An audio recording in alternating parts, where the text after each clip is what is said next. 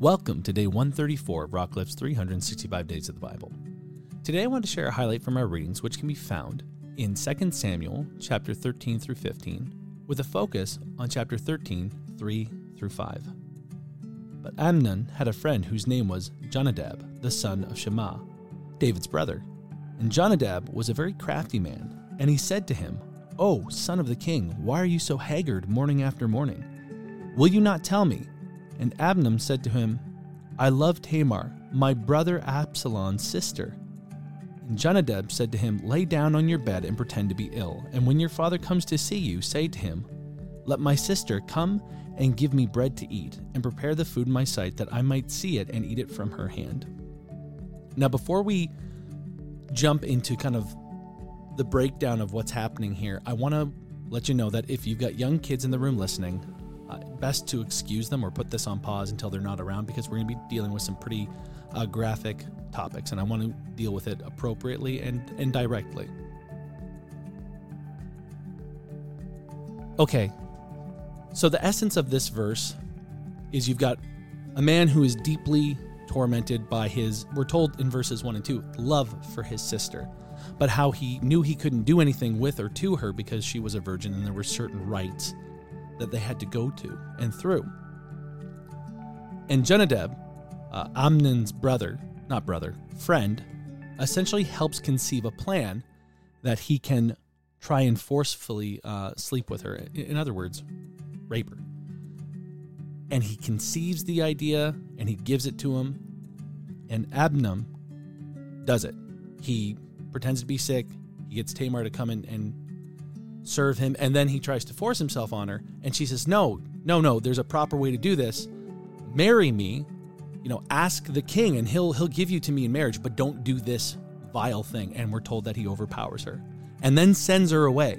And we're also told that after the act, the hatred in his heart for her grows larger than the love that he once had. And there's so much we could break down.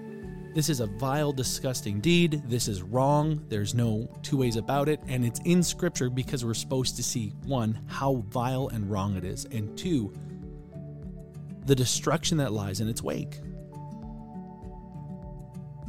Tamar, we're told, lives in her brother's house all the days of her life, and that she's destitute because of it. She's so heartbroken, and she doesn't recover well from it because of what her half-brother's done, and it is atrocious.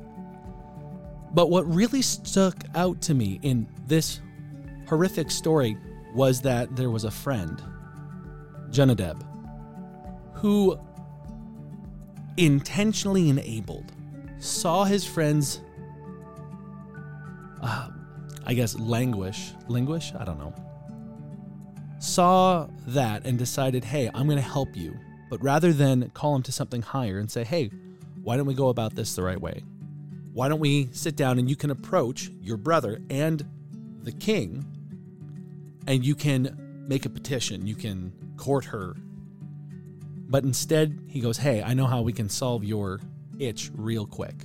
And he enables and gives him an idea that he goes with. If Jonadab wasn't in this story, I think that Amnon would have just probably lamented and been tortured in his soul about his lustful desires.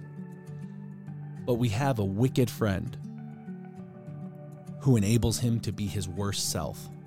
And this act, this vile act, snowballs into the infighting and the murder that takes place between David and his sons, and it gets really bad. But it made me think about the importance of who we gather around us. Who are we drawing around us? Is it friends who call us up, who call us higher, or is it people who enable us to be our worst selves? Who we gather in our lives matters. Who we associate with closest matters. Who we let speak into us matters. And what we have here is a sinful action that was enabled. When you have really good friends, they call you higher. You come to them with a bad idea, and rather than go, hey, let's go and do that, they say, hey, what if we decided to live better? than our worst ideas. I remember when I was in high school, I had two good friends, Paul and Julie. Now, neither one of them would profess to be believers. I don't know where they are now in that regard. But during high school, they knew that I didn't want to take part in the party life or anything like that. And so often, when parties were happening, they would find things that we could all do together so we could hang out. And that was nice. Now, every once in a while, we get invited to something that seemed like an innocent gathering and then turned pretty vile pretty quick.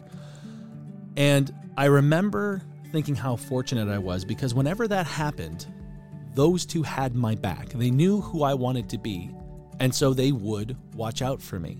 They would block people's bad plans or bad intentions, and sometimes they would just straight up go, "Hey, Mike, you probably wouldn't be aware of this because you're really trusting and naive, but this person doesn't have your best interests at heart."